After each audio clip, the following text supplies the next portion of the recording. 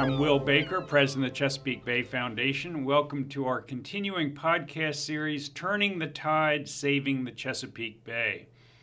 I'm joined by one of the, can I say, younger members of our staff? Yes, probably one of the youngest. One of the youngest.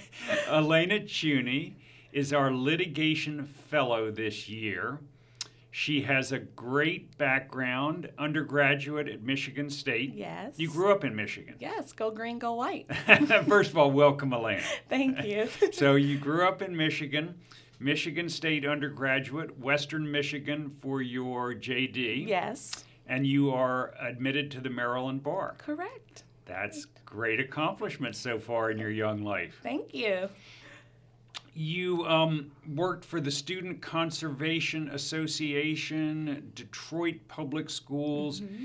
But one thing, as I've learned, that has been consistent throughout your career and your student work and your work after school has been a keen interest in the environment and environmental justice. Yes. Tell us a little bit about it. Well, I guess I'll start with where I'm from in Michigan. I was born and raised in Detroit, and I guess I'll preface it by saying I am a triplet. So in the summertime, my mother would look for ways to get rid of us. So all sisters? Yes, all sisters, all girls. She did that by sending us to camp. She would send us to camp for a few weeks, and it was there that my passion for the environment sparked. I guess where the environmental justice came. Hold on that. I'm always interested. So what at camp sparked your interest in the environment? Was it a person? Was it an activity? It was probably an activity. You know, in Detroit, you don't get to see the outdoors like you do when you're actually at a campsite because it's just open land. It's open land, it's water, it's trees, it's nature. It's just nice and quiet and peaceful. So while at camp, we would do a number of outdoor activities like archery, hiking, swimming, fishing, and every year I looked forward to going. Did you go all through school for years and years? Yes. We started going at the age of 5, and I think my last camping trip was 16. I went to a camp in Parry Sound, Ontario. It was the Tim Hortons camp, and I learned how to water ski. I learned how to jet ski. I learned how to actually build my own shelter. So I have developed a great relationship with the environment, and I wanted to share it with others in the city of Detroit who didn't have it. Take me back. I want to go back to camp. I was so homesick at camp. I don't think I got anywhere near the experience I should have. Okay, so that was summer camp. Mm-hmm. That got your interest in the environment, environmental justice. Well, growing up in the city of Detroit, you do see a lot of industrial factories in the area. And one thing that I noticed, which at the time while I was in school, I didn't know that there was something wrong, but my school was located right next door to a waste incinerator. My sister, she has very bad asthma. I don't know if there's a correlation or a connection, but what I realized was we would have a real bad stench coming into our classrooms, and we never knew what it was. And as I got older, I realized it was part of the pollution coming from the waste incinerator. And it's just like you look at these things when you get older and you're like, it's not okay. But when you're in the situation, you don't know that it's not okay and that you can actually do something about it. So that's what sparked my interest for actually getting involved in my community and trying to teach others the importance of establishing a relationship with the environment, whether it be recycling or sending a letter to your congressional representative saying, you know, this incinerator is doing this amount of pollution. We need to do something about it. And environmental justice is the broader term that refers to the way it seems as if poor communities, all too often communities of color, are saddled with the worst parts of society's environmental messes, whether they be industries that are highly polluting, toxic waste dumps, Superfund sites, things like that. Yes. And the concept of environmental justice is the concept that justice should be imposed on the environment and on communities to not have to suffer more than anyone else. That Is that am I close there? You are actually. Did I do all right? Yes, you are very correct. I actually have the EPA's version of environmental justice and what they defined it as, and you did a great job as at describing it. But I'll read it to you. It is definitely the fair treatment and meaningful involvement of all people, regardless of race, national origin, color, with respect to the development, implementation, and enforcement of environmental laws, regulations, and policies. So I look at it like this. I ask myself a simple question. If I lived in a middle-class neighborhood, would I want an incinerator in my backyard? The answer is no. And I'm pretty sure a lot of people would say no. So why is it okay for a waste incinerator to go in a backyard for someone who doesn't have the voice of someone that lives in a middle-class neighborhood? It's not okay.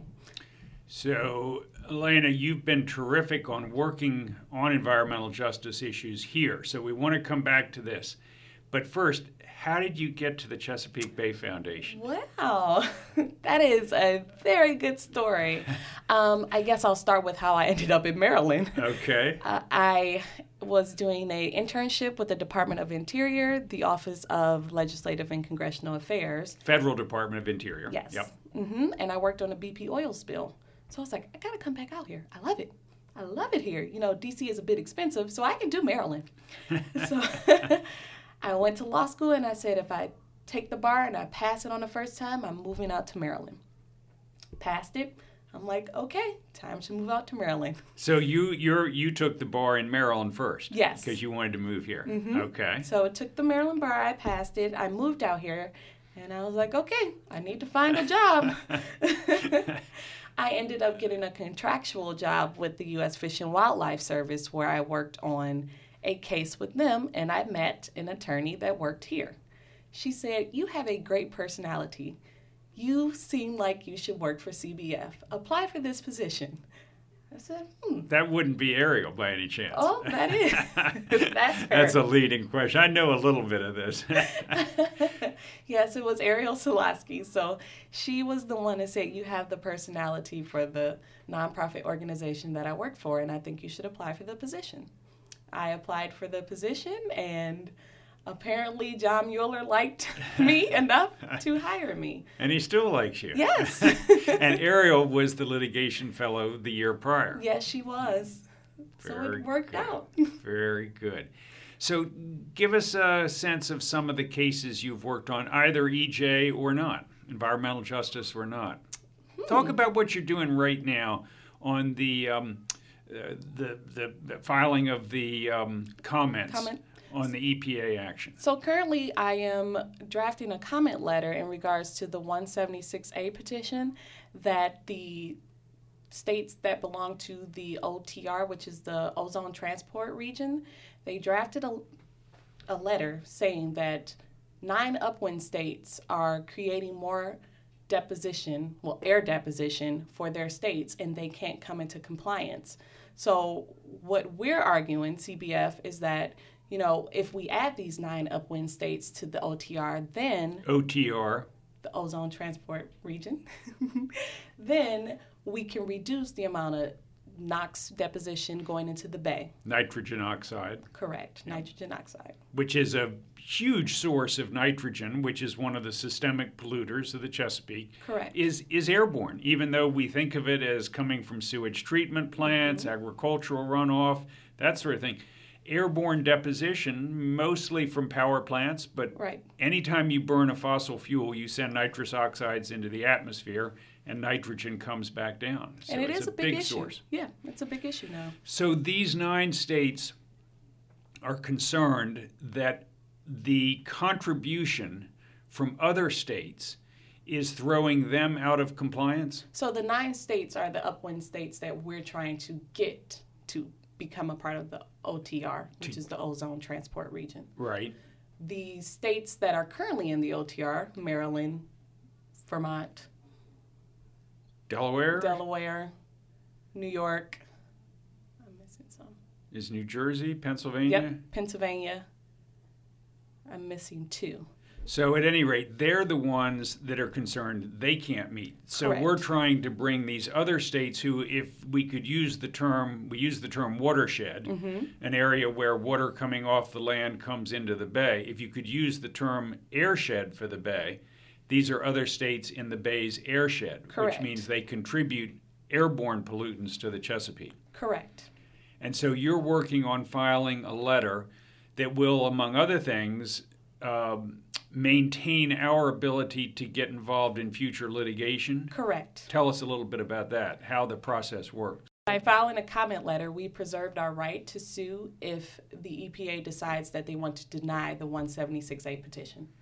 So this gives us, we're now into the case, and this, if we're not into the case by filing a comment letter or doing something else, then later in the process, if we had wanted to litigate, we wouldn't be allowed to because Right. we had no record of being involved. Correct. So that's one thing the litigation department's got to keep track of all the time, making sure we're doing things early on in a case so we don't get ruled out later on when we might have seen a stronger connection to the bay and a law being broken. That is correct. So you can imagine how many emails I get on a daily basis about things that maybe we should comment on. Internally and externally, There I we guess. go, yes. You had talked about the incinerator where you grew up in Detroit. Big incinerator in Baltimore, Yes, run by the Wheelabrator companies. correct. Talk a little bit about what's going on there and what some of the issues are. Well, currently we are trying to figure out if there could be stronger regulations at the Wheelabrator facility. My job in looking at that is to look at the human health aspect. So what I have been doing is I have been reaching out to members of CBF to see how they feel about having a trash incinerator in their backyard. And what I've noticed is that a lot of people did not even know what the Wheelabrator facility was. Nor that it's emitting pretty high levels of pollutants. Correct. Tell us about that. So right now we have people working on trying to figure out exactly how much it's polluting as far as nitrogen oxide is concerned, and if the Wheelabrator facility can be polluting less. I think once we get that information, it'll help us further where we want to go. And these are pollutants that not only are dangerous to the water in Baltimore Harbor and the bay adjacent, but also to human health. Correct. So asthma incurred. Asthma, cancer, bronchitis, just, when you breathe in a lot of these things, you don't know what you're breathing in. So they have longer term effects that later in life you realize, well, how did I get to there? Right. And it's because of the stuff you've been breathing in, which nitrogen oxides, any other type of air pollutions. Particulate matter. So this is clearly an environmental justice issue. Correct. The facility is located in a part of Baltimore that's very industrial. Two stadiums, however, both the Ravens and the Orioles stadiums. But the community of people who live around it have very little knowledge about what they're being subjected to. That's correct. And you're finding they're concerned and want to be part of the process? They are, and that is a great example of what environmental justice is. It's making the community aware of what's going on around them, because they don't have that information readily available for them. But CBF does, and other organizations do, so it's our job to make sure that they know what's going on in their backyard. And then opening up to them the processes, the pathways that they can follow to get involved and have their voices heard. Correct. You've been involved with talking to CBF members and volunteers and others in Baltimore as well on another issue that is really right in their backyard. Yes. Tell us about that one. Literally, right in their backyard, maybe in their basements. So I've been speaking with members who stay in the city of Baltimore who have been experiencing sewage backups in their basements. And it's just really sad to know how many people cannot get out of their situation. One volunteer that I spoke with, she's had over 12 backups in her basement, and the city has not claimed responsibility. Her insurance company has not been willing to pay for the damage, and when they have paid for the damage, they haven't supplied enough money. She's dipped into her 401k, she's borrowed money from family and friends, and she's at the point where she's tired of experiencing backups and she just wants it to stop. So, just so we're clear, this is raw sewage. Correct. Backing up into people's basements. And for many of us who've never had that happen, the effects of that are just chilling. It is. It is. One lady, she went in the basement and she saw so much raw sewage in her basement, and her dog was in a corner. She couldn't get into her dog because there was so much water. The fire department had to come rescue her dog. Her dog was covered in fecal matter. And another case you told me about, a situation in which might be the same one. The house is virtually unsellable. Yes. If that's a word. And she's trapped in a house where there are continuing sewage backups, but she can't sell it. She didn't know when she bought it. Mm-hmm. She was not made aware that that could potentially happen as far as the backups are concerned. And she's been in the home for over 30 years, and now she can't sell it because she would have to sell it for way less than what she bought it for, and she can't afford to move anywhere else. She's put so much money into fixing it up that it's more of a waste of money for her to move out than it is for her to stay. So we should let our listeners know, especially those who are not from Baltimore or don't read Maryland papers, that what's happening in Baltimore is not unlike what's happening in other old cities around the country, where aging infrastructure, pipes that have been repaired many, many times continue to break and to leak. Baltimore has a unique problem in that where the 12-foot, literally 12-foot forced main for sewage goes into one of the two big sewage treatment plants in Baltimore, it's literally 2/3 below grade. Mm-hmm. So there are these huge backups, and especially when it rains and more water infiltrates into the sewage pipes, that can be even worse. There's a long-term solution there, but it's going to take another several years at best. It is. And there's a consent decree being negotiated between EPA and the state and the city. So it's a very, very difficult situation. And as you say, I mean, the people who live in these areas where sewage backs up, I mean, they are feeling it right in their own house. Yeah, and it's sad because it's like you want to give them great information. You're like, hey, I figured out some great information for you, but you can't. Great solutions, Yeah. but they have no. It's patience and waiting and having some trust that the city will get this done and come to a conclusion that's good for the bay, good for the harbor, and good for the people who live there. Right. Elena, let's turn to some other issues. You've been working with a community actually very close to CBF's headquarters. Yes. Tell us about that. So I've been working with the Venice Beach community. I thought this was close by. You mean California? Okay. Venice Beach, Maryland, next door in Anne Arundel County, near the Chesapeake Bay Foundation's headquarters. Yes, that is correct. So Venice Beach is a predominantly African-American community that has been there for a number of years. Decades and decades and decades. Decades. And currently, I have been engaging with the community over there to get them more involved in water quality issues. Because we are neighbors of the Venice Beach community, it's important for us to foster a relationship with them.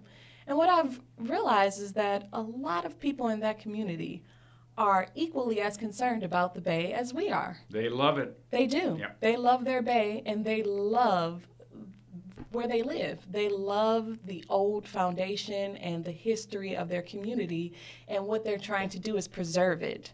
Currently, there is some issues going on with the critical area laws and Maryland's critical area law, which regulates development along 1,000-foot strip around the bay and the tributary rivers. correct. So some people are trying to build homes that are a little larger in respect to the rest of the homes in the neighborhood. And for a lot of community members over there, it's important for them to keep and preserve what they already have in their neighborhood.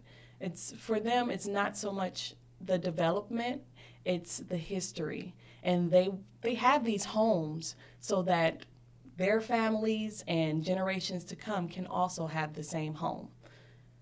And what's the critical area issue that you've been working on? Currently, there is a person in their community trying to build a 10-bedroom home right in the critical area.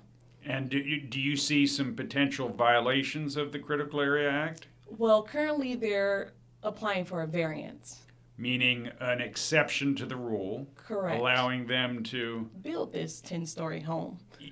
So a strict interpretation of the law would say that structure could not be built in that location. That is correct, because it is not, well, you could argue, it is not the minimum necessary to afford relief. He could build something smaller, like a 4-bedroom home. Interesting. So you've got a situation in which the law says this structure should not be built but there is an exception or a waiver provision in the law. Mm-hmm. You've got a community that is not interested in seeing a house of that size Correct. being built. And we're looking at the law and the interpretation of it, working with the community to see if this might be one way to modify the owner's plans to be more in line with the community and to be better for the environment. Correct, because what the community is saying is, we're not saying that you can't have a house. Right. We're saying that we want you to have a house with the original footprint. And that conforms to the critical area law in Maryland, and to sort of the character of our community. Right, the aesthetic value of their community. So where's the case now, and what's likely to be the schedule going forward? Currently, it's still being heard with the Board of Appeals, Anne Arundel County Board of Appeals. We have a few more hearing dates left, and we will see what happens in late October. Good luck. Keep me informed. Thank you. So let's end with a discussion for just a bit about the whole concept that CBF has been so engaged in and has so much further to go on diversity, equity, and inclusion. Tell the listeners a little bit about what we have internally, the group of staff working on this, and what you've been doing. So with the diversity, equity, and inclusion, I think each department has contributed their portion to making sure that we serve the mission of actually having more diversity, equity, and inclusion at CBF, and as well as in the environmental field.